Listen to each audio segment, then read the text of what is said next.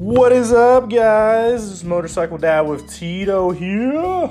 Episode 22. I hope everybody had a good weekend. I hope everybody got some riding in. I got the chance to go out for a little riding.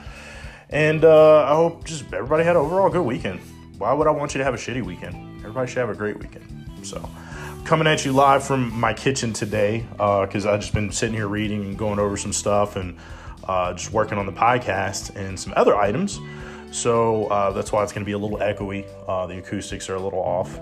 I do have some free time because my kid's in daycare for today because I had some business I had to take care of this morning. So I figured I got done early with some of my other shit.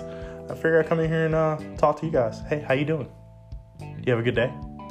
What's going on? I'm just joking, guys. So in this episode, segment 1, we're going to do some moto news as usual. We're going to go over some statistics and look, it hasn't been really too crazy in motorcycle news this week, but I am going to touch on a couple things. Okay.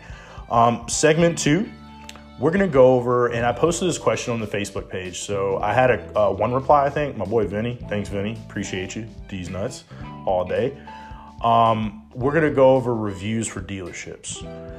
What I look for when it comes to reviews in dealerships, because guys, the water is tainted. People pay Google, pay Yelp to bump the first ones up and put the best ones, the 5-star reviews up, and suppress the fucking negative reviews. That's a possibility for people. Everybody knows that. But what I always look for, because you're never going to always make 100% of the people happy, but I'm going to teach you the tricks to see what I look at to follow up to see if it was just a bad customer, bad experience, one singular bad employee, or the whole place is shit. Okay? So that's one of the things we're going to go over in our second segment. Also, I'm going to go over when you're buying a new motorcycle or buying a used motorcycle in the dealership, what products that they're going to sell you actually make sense and what of them are kind of bullshit. Okay? So we're going to go there. But to start off, moto news. Fresh off the presses here, guys. So apparently Harley over the weekend, or let me see, when was this dated? Yeah, it was over the weekend pretty much, last week. They let go of their president of global brand development. Okay. So Harley created this position just back in April. They hired this guy named Neil Grimer. I think that's how you pronounce it. He got fired, so he don't get a good pronunciation of his last name. He came with much fanfare from what they say in the article from Dealer News, from Plum Baby Food and Habit Founder. Was it Plum Baby Food and Habit Founder? Okay, that's what they call it. Plum Baby Food and Habit. So basically, baby food company, baby product company, came over to be the brand new position for him. He got a sparkling new desk and everything. And Harley was like, nah, man, this ain't a good fit. And they fucking let his ass go. So the CEO, Matt Levatich, if that's how you pronounce his name, sent out a memo basically saying, and this is from the quote from the company memo, based upon our internal inquiry, along with the findings of this third-party investigation, we determined that Mr. Grimer leaving Harley Davidson was an appropriate course of action. Because apparently he violated something. They didn't really give specifics, but there was a third-party investigation. So I'm thinking, just in my head, from my experience, it's one of two things. He banged somebody he shouldn't have banged, a subordinate of some sort, at the company, or he probably came in like one of these guys that comes in there and it's like, I'm going to change the whole world and make everything better because you guys suck. And here it is, you got a bunch of people pissed off because they're like, wait a minute, dude. We don't suck. Yeah, we do have room for improvement. Well, we don't fucking completely suck, so fuck off. And it goes back to, this is one of those things my buddy taught me, okay? Because there was a point in time where I was really critical of one of the guys I was working with. And he was over me. He was a general manager of the Fort Lauderdale location. And I fucking very much disliked this guy. I thought he was a bum. I thought he was more talk than anything. The guy came in from day one, and I was always leery about this. And I'm always leery about any manager or any fucking big dog cheese dingaling that comes in and day one, without spending more than one day in the operation, is going to be like, oh, we got to rechange the whole script, and this is how we're going to do things to get better. Okay. One of the things I learned in the Marine Corps, one of my gunnies taught me this. My first gunny, Gunny J. He was like, look, dude, you get somewhere, keep your fucking mouth shut. When you go to your next duty station, keep your mouth shut and just listen and learn. You're going to get more information from keeping your fucking mouth shut than anything else. Not only that, for me personally, it went along with my bravado of being this fucking hard-nosed motherfucker because I didn't say shit. When I got to my new unit, 268, and when I've gone to the new shops, I don't say shit. For the first 2 or 3 days, I usually just keep my mouth shut and don't say nothings. And then I'll like do something mediocre, like not mediocre, but like something minuscule on the duties list. Like my first service manager job when I was in Eagle Rider, Miami, the first 3 days I washed bikes. That's all I did. And these guys thought it was a joke at first. They're like, oh, my new boss is washing bikes. But this is the thing. I set a precedence. I did 30 bikes the first day. I did like 35 bikes the next day. And I did like 40 bikes the next day. And the thing was, all the bikes were coming out fucking spotless clean, and I set the expectation and the precedence for what I wanted right off the bat by showing by example. Because then these guys couldn't go back and be like, oh, I can only wash 25 bikes, I can only do this. So I can only speak from experience. I don't know exactly what their motive was for getting rid of this guy, because when you're talking about somebody in the higher level positions like these, a lot of it's politics too. If somebody doesn't back their play or see with their vision, or they see them as a threat, especially the CEO, Matt Levitage right now, because look, dude, ever since this guy's taken over, they haven't been profitable. So his back is already against the wall. Then what do you need? You need another guy that's somebody that's allegedly supposed to be on your team that's working against you. As much as I don't believe in what they're doing over at Harley, at the same time, you kind of drink the Kool-Aid, guys, and got to go along with it. I hate saying it because I used to always bust people's balls about it. Especially my last place, like, oh, you drink fucking Kool-Aid, you're an idiot. But that's their choice to stay there. And not only that, they got to back their play if they're going to stay. You can't expect people, and that's a lesson that I learned recently. You can't expect everybody to jump off the train and do the same thing at the same time. You always got to have a subtle approach. I think it was probably a combination between a couple things. If you're telling me the guy's been there since April, look, that ain't enough time to bang people. And I could be wrong. Maybe this guy's a horn dog and he just went around and started banging, employees. But that's not really enough time to form a scandal or a relationship with people in your division. But I'm pretty sure what happened was this guy came in, he shook the tree, and they didn't like it. And guess what? Fucking, you're not on the same team, you got to go. That goes back to my talk I've talked to you guys about. Hey, look, if you feel like you see yourself becoming the shit employee, it's time for you to go. It's either you die a hero, or you live long enough to see yourself become the enemy. That's an actual real fucking, not to get all corny and comic booky, but that's an actual real statement. It's either you're going to fucking go out like the hero, or you're going to fucking stay and become that shit employee, and that's what people are going to remember from you. Because just like we have a saying in the service department for motorcycle techs, you're only as good as the last bike that was on your fucking lift. Everybody's going, oh, I did 500 bikes straight. Yeah, but you messed up the one. That's all they're going to remember. So I got a feeling that it was a lot of that between those guys over there at Harley, where it was like, this and that, So, speaking of drinking the Kool-Aid, they were talking about Ducati. They just had their big fucking dealer fucking circle jerk out in Italy with olive oil and wine, or whatever the fuck it is out there. No disrespect to any of my Italian peoples. I love you guys to death, especially my homeboy Tony. But the reason why I say that is because he's real Italian. Some of these guys are flukies. But now I have a love-hate relationship with Ducati. Okay. I think they make beautiful machines. I think they make some very nice fucking bikes. But my perspective and my biasness is always going to come from how you support your fucking dealers. Now, the North American market has been huge for Ducati. Okay. Pretty much, I'll call it what it is, and I'll be blunt. North America, or motorcycle sales in North America for Ducati is saving the fucking company right now. Okay, quite frankly, they are, because the amount of volume you're going to be able to move, the market the way it is right now, it's saving the company. Now, one of the things, my biggest gripe with them, and from what I've talked to my local dealer about, is always going to be dealer support. Dealer support is the backbone to making sure you have good customer service. Now, if the dealer's shit and you got a bad employee, bad service writer, bad service manager, bad tech, that's for the dealership to figure out. I don't put that on Ducati. I don't put that on them at all. Okay. Now, one of the things I'm going to put them on is, like, when the V4 first came out, they had a oil cooler problem, or something where they had to replace the oil pump, and parts were not available for at least a month and a half to 2 months.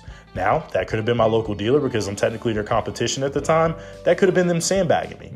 But also, one of the things that made perfect sense to me when they told me this, and I went over there and I talked to their manager and verified, was the fact that, and I've run into this with Beamer, they have a recall come out, they don't ship the parts and the special tools to do the job for at least a month or a month and a half.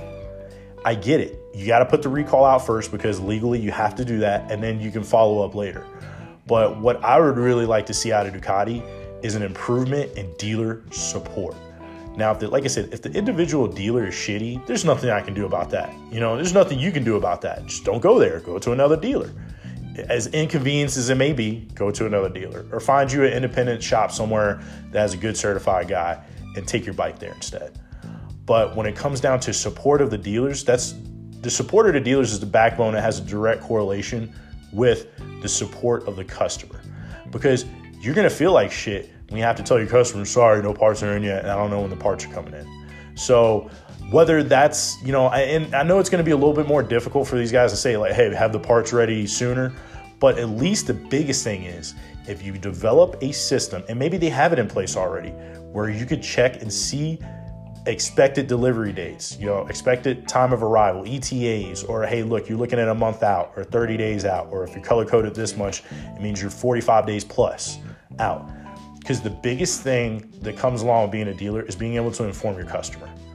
Now, I've had customers that are super fucking cool. As long as I kept them in the mix and let them know what was going on, they didn't care. But I had to have something to give them. And not only that, it was my responsibility at the dealership level to call your fucking customer and keep them updated. I don't put that on Ducati at all. But what I put on Ducati is dealer support and information updates. That's what I'm going to put out on Ducati. Because every fucking manufacturer, no matter if it's Harley, BMW, everybody's going to have a recall or a service bulletin of some kind, especially when they're doing new models, new motors. It's just going to happen, guys. That's just the reality of the world with it. Machines are machines and they break down. Now, that's something I see going away with electric vehicles and electric motorcycles, but those haven't reached that pinnacle of taking the industry over. There's still a small piece of the pie. But that's going to be one of the things that attracts people, very much so. Because a battery is a battery. If I got a problem with a battery or an induction motor, I don't have to have 50,000 part numbers for that. I don't have to have an oil seal, a specific oil seal or oil seal puller or any of this stuff. I can generally fix that stuff on the fly if I need to, as long as I have the appropriate parts. So I think that's going to be one of the big hitters in the next 5 years that you see, and it's going to cause the drive of electric vehicles to go up.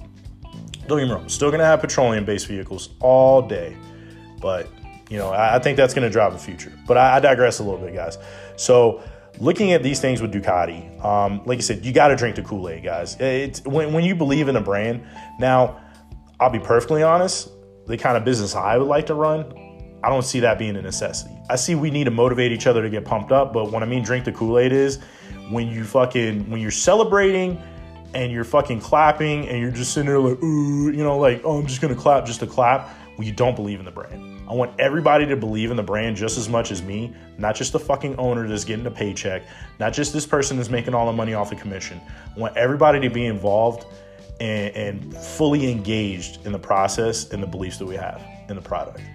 That's my philosophy. I think you attract more flies with honey, but some dealers, that's what they got to do, especially if you're a single line dealer. You gotta have to make the Kool-Aid and make them drink it from time to time.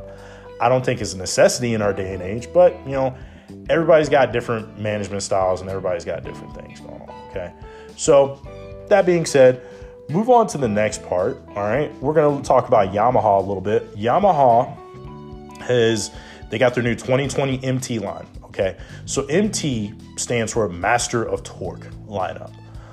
MT line has been out in Japan for a couple years, and it's been here in the States now for a couple years, if I'm not mistaken, a season or two. And the MT line is very popular back in Japan, and it's kind of like when the Skyline first came out over here, GTRs. When I was stationed in Okinawa, you saw Skylines everywhere, super popular. Then you get to the States, you don't see them at all. Well, now you see GTRs out here now. Okay, so same thing with the MT series. You're talking about greats when you got your MT-03. That, I mean, when you look at this thing, guys, you're talking about a 300cc bike, good for beginner. I think it's a great new beginner bike, and it's got a little bit more torque than your normal like R3. You're getting 56 miles per gallon, estimated, of course, and you get brand new $4,599. Brand new. I think it's a great beginner bike when you're looking at our demographic, and it's a good bike. I don't know what else to say about it. I mean, it's a more of a sporty, naked, your twin cylinder bike, but I think it's something that somebody can grow on. It's coming with all the LED headlights. LED. If you guys haven't noticed that anything coming out now, mostly standard, everything's going to be LED. Before that was like, oh, that's the first thing I got to do when I fucking get this thing. And even the tail tidy is not too gaudy. I mean, the tail tidy's still kind of, but they slimmed it down a lot. And it's got the LED turn signals, LED lights and everything. Even the exhaust isn't too bad. I mean, this would be probably the first thing that goes, but definitely for the money that you're going to pay. I've talked about this before. If you're a single person, okay, you're single, you have no kids, really have no real responsibility, or when it comes to like vast responsibility, like you're just below the age of 30 and you're just living your life and having a good time, get a fucking motorcycle. Why the fuck are you with food delivery nowadays, or you can even throw your backpack or a little tank bag on, get groceries. The cost of having a car over a motorcycle is drastically different. I think it's more economical to have a motorcycle personally if you're single. So, but that's just my opinion. Don't worry about me. I get all my information from the internet, from Google. Another thing, not talking about Yamaha. Hold on, just for a quick second. You're talking about MT-07, okay, 665cc motorcycle for $7,600, and then you get up to the MT-10. That's going to be around your 12 mark. That's your higher end 4-cylinder. That's your leader, which I heard is a monster. I heard the MT-07 and MT-10 are monster bikes. They said I'm a huge fan of Yamaha in general, anyways. Now, their dark side, their darker traction. Also, oh, my bad, guys. Also, I forgot the MT-09. MT-09, 847 cc's. You're looking at $9,000 brand new. Still beautiful. I think all of them are beautiful. I like my Street Triple. I'm going to stick with it. I'm still a huge fan of Yamaha. One of these days, if I get back on the track full time or get to that point where I'm riding track regularly again, I think my track bike is going to be a Yamaha. Hands down Yamaha. Okay. But moving over to Honda, okay, Honda for 2021 is going to have the CBR 1000 Ara-Ara Fireblade SP. Okay, so the Fireblade back in the day, it was one of the first leader sport bikes out there, if I'm not mistaken. I could be wrong, but from my research, it was one of the first ones. I remember we had an old Fireblade coming through the shop with the paint scheme, and he's got a pretty close paint scheme to the old school Fireblade, just newer, more updated. It looks pretty badass. Everything was developed by Honda, Honda Racing. It's gonna have Honda selectable torque control for optimized handling and adjustment for start mode, blah blah blah, all this stuff. The price is still be determined, but this bike in particular, they did a lot of research and development and threw a lot of money at it from Honda Racing Corporation. They had a big involvement with this, okay? So Honda Racing Corporation is their race team, stuff that's separate from Honda itself. It's still Honda, don't get me wrong. But Honda Racing Corporation, they're focusing on Superbike MotoGP stuff.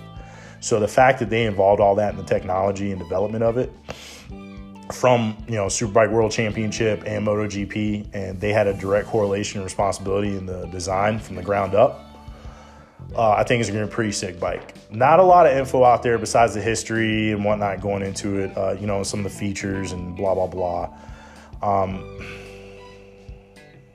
I'll be honest with you, I think it's going to be pretty cool. I'm not a huge Honda guy, but if you're a huge Honda guy, it's something to look forward to. Now, CBR 600 RR is going for 12. We'll see. I don't know if I'm gonna pay $12.8 for a CBR. It's still a CBR, dude. I can go to the auction or go on Craigslist and get a CBR for cheap. So that's, but not to say you can't do that with any other motorcycle too. So not gonna try to knock these guys too much. But Honda working on some big stuff, not just the Gullwing. Okay, they're looking at improvement. And you look, I mean, a lot of MotoGP fans out there. I'm not as engaged as a MotoGP fan as some other people that I know that wake up early in the fucking morning on Sunday to watch the race and all that shit. I'm not doing it. I'm not paying for the subscription just because I don't see the value in it for me. I can get all the information that I like to get from MotoGP online free. So that's just me personally. But if you look right now, the reigning champion, Marc Marquez, I mean, Honda's been taking the reins. Ducati's trying to catch up there because they finally found riders that can tame the beast of the Ducati. But, which is something, Rossi and fucking Jorge Lorenzo struggle with. Both those guys struggle with trying to tame the Ducati. But these are things that, I'm happy for Ducati, but, Honda's crushing it. They got the best rider in the world on their shit. And I say that with all endearment because I love Valentino Rossi. I'm a huge Rossi fan. It's one of the reasons why I got into the sport, and I fucking love it so much. One of the reasons. Not saying, he's my main reason. Because I'll never be able to ride on that skill level. And I say that not to put myself down, but I have so much interest in all sorts of other riding that I'll never be able to be on that level. I don't think there's a lot of people that's playing it well. Now, I'd like to be decent in it and enjoy track riding, but I never want to be because if you're not racing for titles and trophies, when you go out to a track day, all those guys out there talking shit, dude, you're fucking full of it.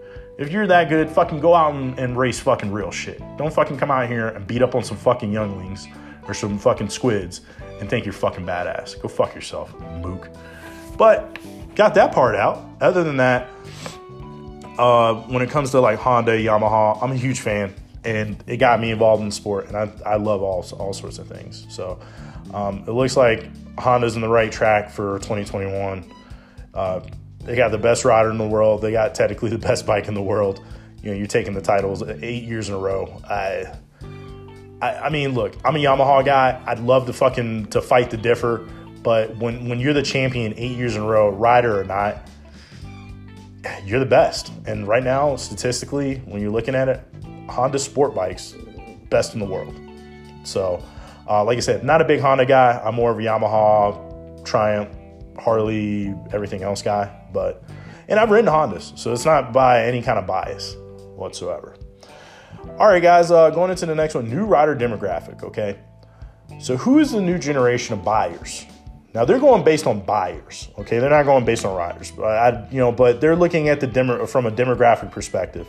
First-time buyers are young, unmarried, and employed. The majority don't have children, and exactly half of this demographic make less than $60,000 per year. And they are quintessentially described as millennials, okay? So when you're looking at this is the new rider breakdown, okay, according to this study. 66% are under 44 years old. I can see that. 56% aren't married. 80% have a job. Well, I hope so. You're buying a new fucking bike. 55% don't have a kid. And 50% make less than $60,000 a year, but 19% make more than $100,000. So, and the demographic pretty much is millennials. Now, I hear a lot of fucking people talk shit about millennials. Okay? Well, millennials look, go fuck a goat. Millennials this is our time now. You had Generation X, you had the baby boomers. I mean, you guys can talk shit about millennials all day. Oh, they're lazy, all this and that. Guess what? There's always going to be that continuous cycle with our generations. When millennials get older, we're going to be bitching about fucking, Mars kids or something like that. Oh, those kids that go to space, they fucking think they're just hot shit. If you're going to live your life by that biased opinion, it's always going to hold you back. The same thing with the motorcycle when you're looking at motorcycles in general. It's going to hold you back when you're like, oh, only Harleys are the best, or only fucking Yamahas, or only this is the best, or only this specific riding. You're selling yourself short. Now, if you're okay with that and just you like what you like, there's nothing wrong with that. But don't put other people down. So, millennials are the key holders in the industry coming up. That's just the facts. The next 5 to 10 years in the industry is going to be dictated by millennials. Now, I was reading through one of the companies here that's offering a product is rental insurance for MBA insurance, okay? A lot of these guys, these boomers, these Generation X people, they're trying to catch up to the millennials. Let's just call it what it is. Sorry, guys. You guys can get an email with a cat emoji or some GIF in it and fucking get half of your life savings taken. Sorry, boomers and Generation Xers. I mean, a lot of millennials will think you're fucking dumb. Matter of fact, I just got a phone call your social security number has been involved in crimes and this and the other. And I was like, yeah, okay, bullshit, whatever. Get the fuck out of here. That's not the way it works. There's people out there that get susceptible to something. So before you put anybody down, take a look at that. But you got some of these companies that are trying to get into the rental game because statistically, millennials are more into renting than owning. which makes sense when you have companies like Eagle Rider out there offering their, $25 a month membership. You get a credit a month. Now, what they don't tell you is when it comes to busy seasons and you have paying customers that are paying full retail, you're now the last priority. They'll tell you that too. I'm not telling you any secret. Now, the secret squirrel stuff has been when we've been in meetings and they told us straight up, like, yeah, they're not the priority. So just give them whatever you have left over. The tour group and the retail customers are the priority. That's not so much secret squirrel shit. That's kind of common knowledge stuff. I mean, if you've been a customer with Club Eagle Rider membership and you've gone in there during the busy season and tried to get a bike, you probably ended up with a Sportster or something that nobody wanted, like a Yamaha Bolt or something like that. That's the price of the rental game. But a lot more millennials are going towards rentals because, yeah, I'm going to pay $200. And you got to think about this, guys. I know you're like, oh, it's pretty expensive. I got to pay $200 and then this and that. And usually it comes out to about $200 a day. Okay, but think about this. If I'm the mediocre rider and I'm only going to ride these 2 days or use one of my credits here and there, and say I pay the $200 to $300 to rent the motorcycle for 2 to 3 days, or say 2 days. All right. But now I don't have to worry about insurance. I don't have to worry about upkeep. I don't have to worry about the bike sitting in the garage and battery going dead and the fucking fuel getting varnished in there. Now I got to take it to the shop and all this stuff that as a motorcycle owner adds up over time. Those are things you don't have to think about. I can rent this bike. I can fucking, in a sense, fuck it up. I can't even tell you how many smoke clutches and shit that we had to replace because people fuck these things up. And they walk away from it and they don't have any other responsibility. Because millennials are fast. We don't want anything really holding us down per se. Like, I don't want to have a big commitment to hold me down and this and the other. Shit, that's why the fucking birth rate is dropping and shit like that. You got a lot more people that are career driven and want their freedom to go do whatever they want. Rentals offers that freedom to somebody without making a commitment. Now, sorry, millennials, at the same time, I'm talk shit on you. At some point in time, you got to make a fucking commitment and fucking get something. And I can see, and the best part about rentals too is, you could try out so many different kinds of bikes before you get to the one that you really want. You're like, you know what? I got to have that fucking bike. It's a huge advantage.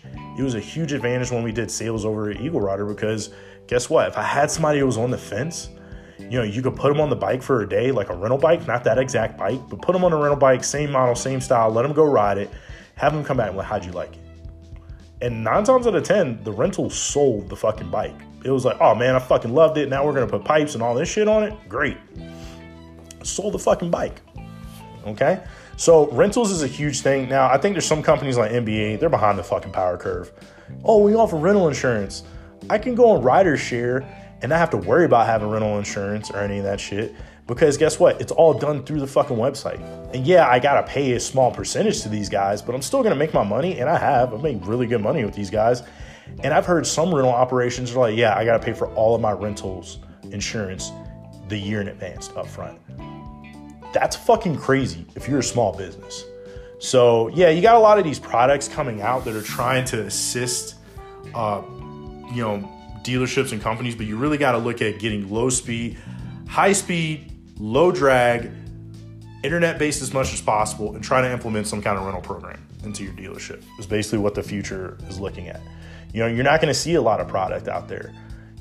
Like for instance here, at my last place of employment, they still got old Dainese shit with fucking dust on it from 2-3 years ago that RevZilla's already cleared out and they got the next model year stuff. So now you're going to try to struggle with, why am I going to pay $250 for this when I can go get the brand new shit for $260?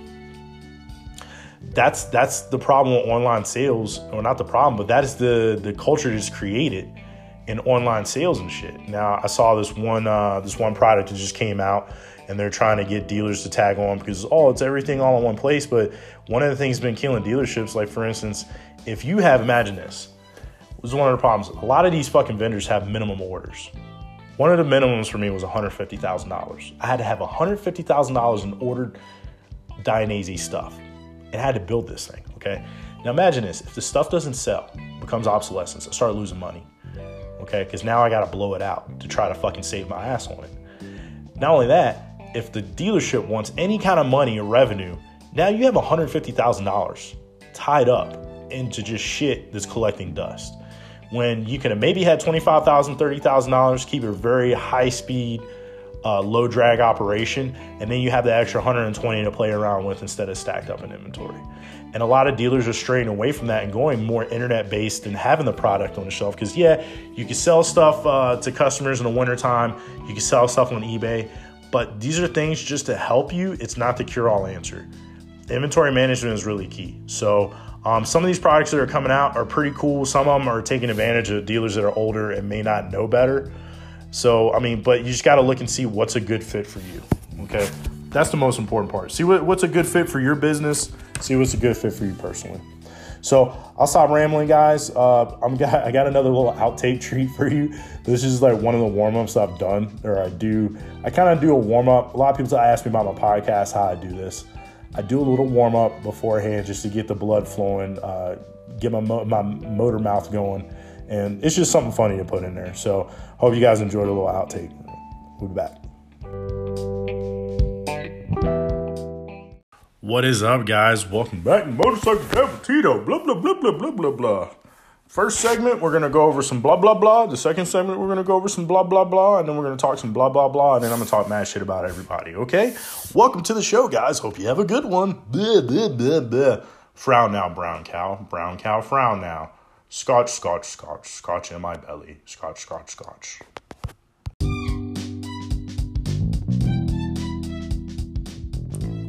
What is up, guys? I hope you enjoyed that little warm-up spiel that I do. This is a little thing I do to get warmed up and get ready to run my suck for an hour. But this is going to be the fifth take for segment 2. Sometimes, guys, the shit comes a little bit easier. Sometimes I have some technical difficulties because of the way I podcast, the way I do this. Sometimes it ends up good. Sometimes I got to re-record it. Today is just one of those days where I got to re-record things. But it is what it is. You got to keep pushing. You got to keep fucking going. The marathon continues, as Nipsey Hussle would always say. So, that being said, in this segment, I'm going to cover for the fifth fucking time, looking at motorcycle reviews or motorcycle dealership reviews, how to gauge it, how to do the bullshit, trend analysis stuff. We're going to talk about products that they can sell you in the finance office when you're buying a new or used motorcycle at said dealerships, and also go over my goals for reaching 1,000 plays. I got to update my goals a little bit for the podcast. So, started off with reviews, okay? Reviews are very important when you're considering a place to buy a motorcycle, a place to take your bike to get service, okay? One of my boys, Vinny, I asked for a little bit of feedback, and one of my boys, Vinny, he told me he always goes to the worst reviews first. I always go, and there's nothing wrong with that. That's one of the methods I use. I use multiple methods. I'm going to have a tendency of going to the most recent reviews first, okay? I'll look at the last 90 days. You can do 45 days, I recommend, for a minimum. But try to look at the past 90 days at the dealership. See what's been going on. A lot of times, if you get a shit employee, they're going to be within that 90-day period, so on and so forth. It's just an easier block to kind of gauge a dealership, to really look at where they're at. When I break it off into that segment of the most recent, I'm looking for trends. So one of the things in the aviation side, a lot of my friends are aviation mechanics, AMPs can vouch to this. You look for trend analysis. The same part breaks 5 times in 1 week. You got to look for commonalities behind it. It's like, okay, is it the part? Has this happened to everybody that's done the same job?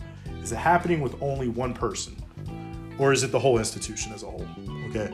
So right off the bat, I look for names being mentioned. Is it a commonality of one person?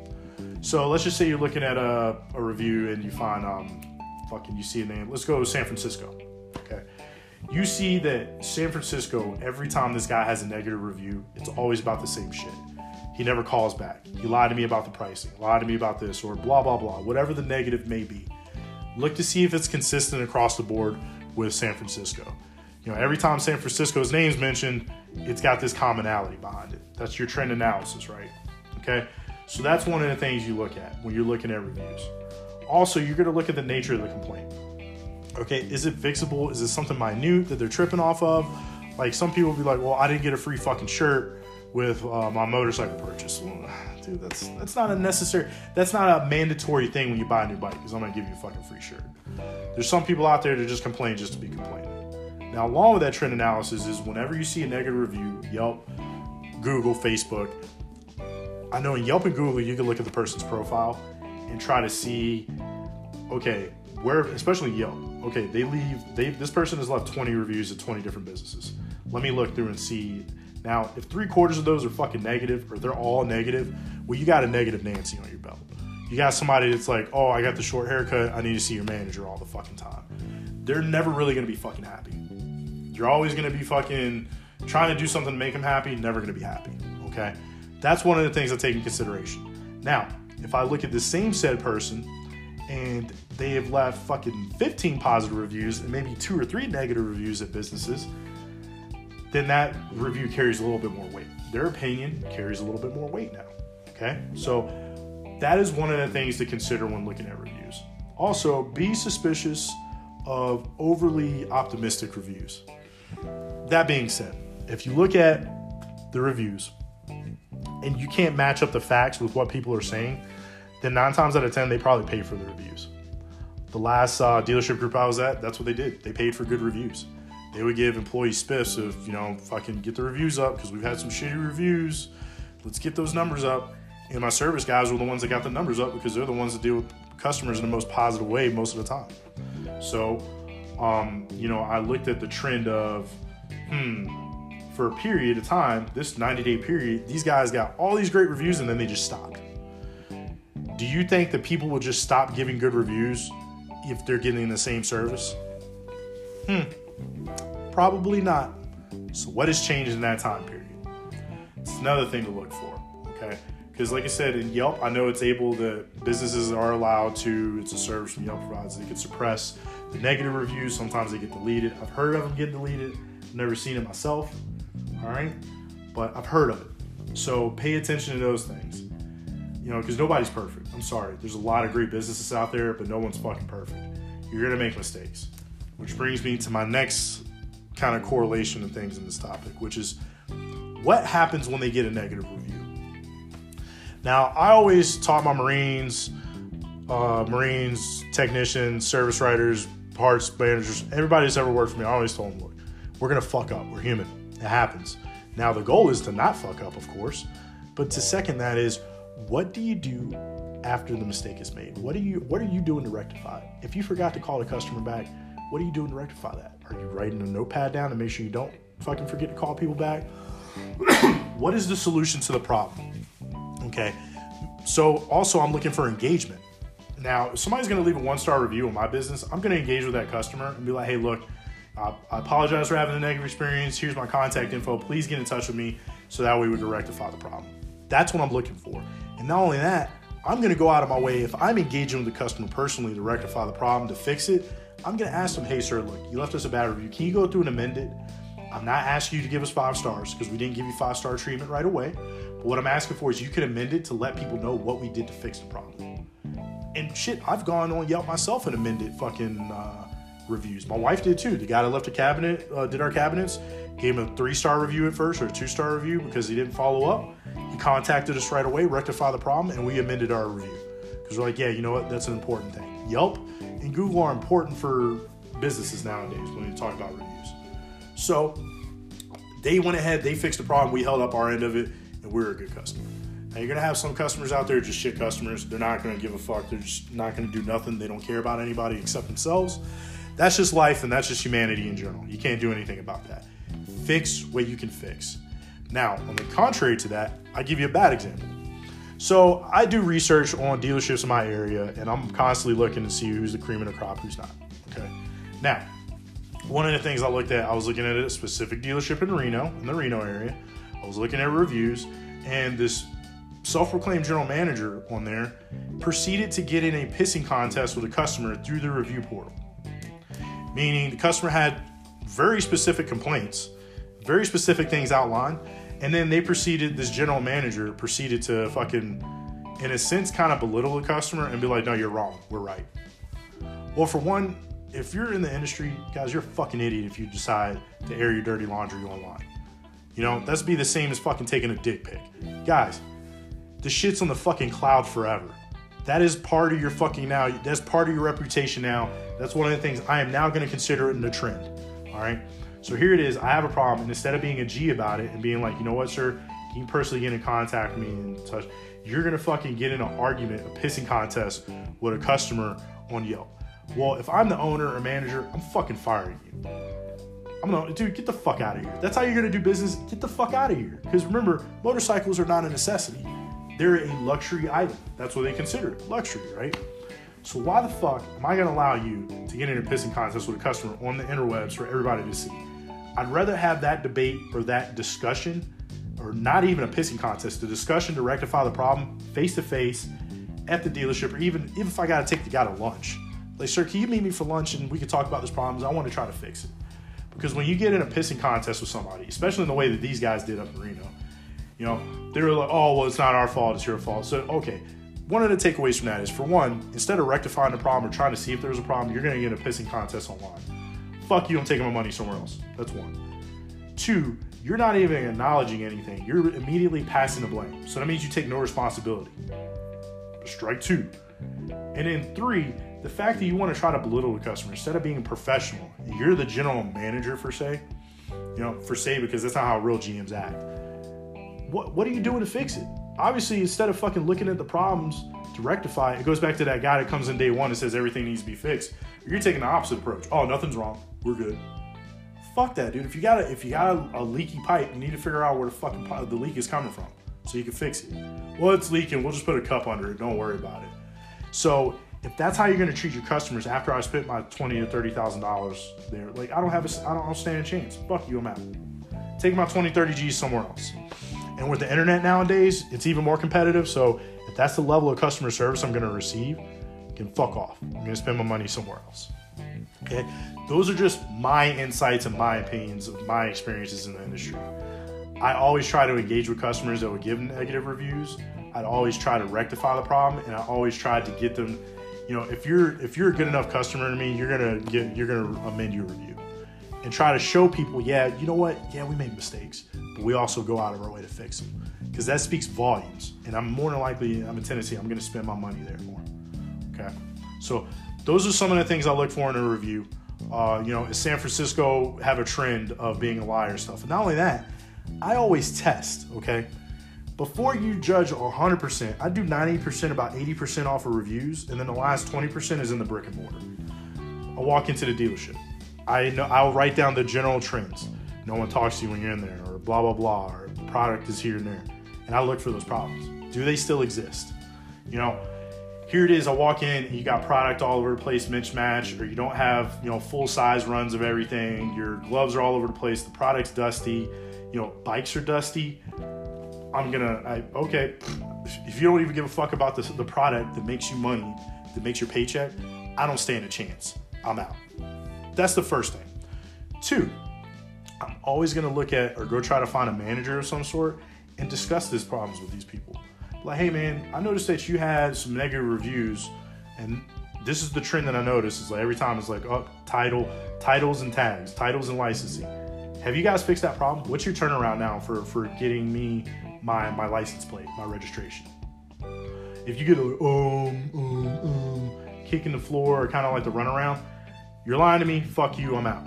Because if you know the truth and you know the problem, you're going to be able to spit it out right away. All right. So commonalities in the problem. Have they fixed those problems? Now, if you notice the trend and most of the problems are on the sales side, well, give your fixed op guys a chance. Your parts and service guys, those are who you're going to be dealing with after you purchase the motorcycle anyways. So try to give those guys a chance. If they're shit too, then hey, guess what? You got your whole complete picture painted. This is a shit place. Oh, it looks nice outside, but it's a big fat turd bucket on the inside. All right, done. Not spending my money here. Okay? Or, like I said, if you go in there and you ask, like, oh man, you know what? Man, I'm also always seeing this guy's name pop up, San Francisco. Is that guy still here? Oh yeah, he's still here. Fucking run. Don't even fucking spend a dime in that place.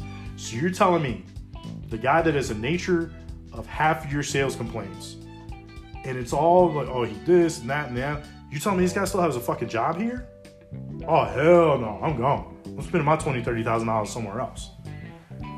Pay attention to those things, challenge it. Like I said, guys, if you want a complete picture when it comes to the best deal, discount on fucking parts, the best this, best that, the best thing for you is to do a little bit of research and find out, okay? And that leads me into my second portion of this, which is products that they sell in the finance office. In the box. In the industry, that's what we call being in the box. Okay, when you're in there with the finance guys, you pick the motorcycle, they're trying to get you on the bike. One of the things these guys are going to try to do too is upsell you on product. Okay, that's their job. By product, I mean GAP, your extended warranty, tire and wheel coverage. Those are the three right off the back I'm going to touch on. GAP. If you're buying a $5,000 motorcycle, let's just say you're paying $6,000 for it because you're financing, and the bike is only worth $4,500 or $5,000 or some sort, get GAP insurance. Unless your insurance company makes up the difference, which I know a lot of insurance companies, they only make up the difference. At least my insurance company's Geico, they told me they cover $1,500 in the parts and accessories on the bike. So anything that I put on the bike after what it came stock, they would cover $1,500 worth of that. Okay, so and not only that, I paid for most of my bike up front, so I didn't have to worry about GAP. No need. The bike was worth more than what I had the loan for, so it was good. No worries at all. And then I paid it off, so it really wasn't worry. If you're paying for the bike over half, or you're financing less than 100%, say you're only financing 70% of it, then you're good to go. I wouldn't worry too much about it unless you're throwing that extra $2,000 in parts and accessories onto the bike that we talked about. Then definitely get the GAP, because you're not going to get the difference. If that bike gets totaled, yeah, you can sit back and say that, oh, well, it's worth like $5,000. The insurance is only going to pay you what it's worth. And you paid $1,000 for exhaust, they'll probably give you $5,000. That's just the way it works. Another thing is extended warranty. Buying a new bike, wouldn't worry about extended warranty until your manufacturer's warranty is up. And be educated on your manufacturer's warranty. Some of them go, oh, it's just 2 years period by time. Some of them do 2 years or mileage first. So pay attention to those things. You're going to outride the warranty within a year, then you may want to add it on to the deal, especially for financing. Hey, can I have an extended warranty, but I want it to kick in after this year? Yeah, sure. You can go ahead and do that. Or if you got a used motorcycle, you want to get a 2-year warranty, go ahead and do it. I highly recommend when you use motorcycle, get an extended warranty. I paid $1,200 for my Harley extended warranty. I claimed about $3,200 in claims for the warranty. So it paid for itself 2 times over.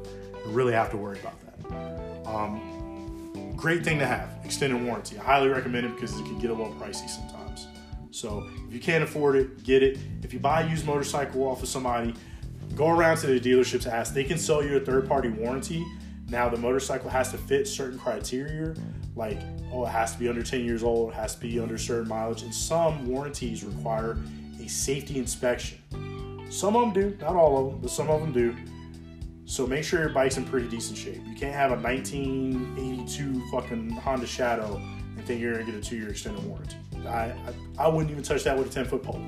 So think about that. Tire and wheel coverage.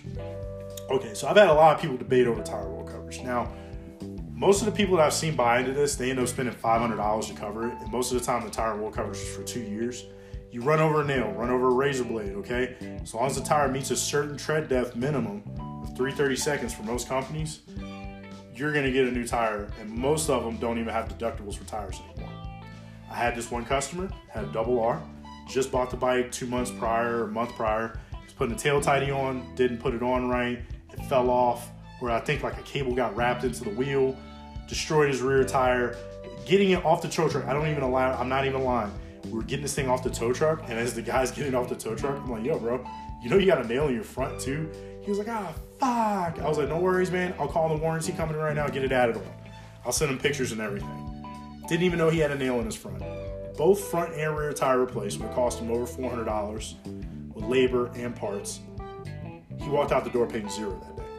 Okay, so tire and wheel coverage. Now, say you hit a pothole, your rim gets damaged. All right, guess what?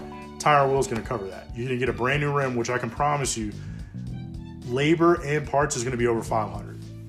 So the tire package is really good. So these guys try to upsell you on that. Just see if it fits you. If it doesn't fit you, then don't buy it. But if you know, like me, I've caught in 2-3 nails in my fucking riding career, then guess what? I paid for the tire wheel coverage. It paid for itself in the long run. Same thing with the extended warranty. You just have to ask yourself, does it fit you? Okay? That's what you always have to ask yourself. Does this work for me? Okay? Now, that's my spiel on extended warranty. That's my spiel on reviews. If anybody has any questions or any comments, please feel free to reach out to me on my social medias. Moto Dad Tito on Facebook or Instagram. All right. Also, guys, my goals have changed a little bit for the podcast. Okay.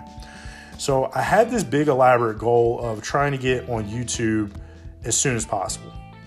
And doing my research and what the mold for this podcast is, that goal doesn't fit what I'm trying to accomplish right away. So what I've done is I changed my goal. So for one, we're up to 968 plays. I really want to thank you guys because the numbers keep climbing. I'm looking at my analytics, every other day. I can't thank you guys enough for listening, your time. I'm seeing, listeners in Guam, United Arab Emirates, UK, Ireland, all over, US, whether you got, you're listening on Apple Podcasts, Spotify, whatever your platform is. I appreciate you guys taking the time to listen to me. I don't take it lightly, and it definitely is my motivation to keep this podcast going and to keep it getting improving. Now, one of the things I looked at was I wanted to improve my audio quality because I'm like a fucking Rolling Stone when it comes to podcasting. I'll podcast anywhere I can get an open space at besides the bathroom. I promise you guys, unless it's some fucking millionaire's bathroom with a TV in it or some shit, I'm never going to podcast from a bathroom. But I kind of podcast wherever I can. But one of the things I had to negotiate with the general, the comandante, my wife, was if we could split one of our guest rooms into being half hers, half mine. And I was going to, when we get to 1,000 plays, I'm starting to work on this right now because I am a baller on a budget and I am trying to make things work within my budget. But we're going to turn half of that room into a podcast studio, lounge, man cave type deal for me to work out of and do some podcasting when I have guests and such. Because I'm thankful for my friends, Dagan, Keith, Tony. They'll sit there in a hotel or a room or office or wherever the fuck we podcast at and do it.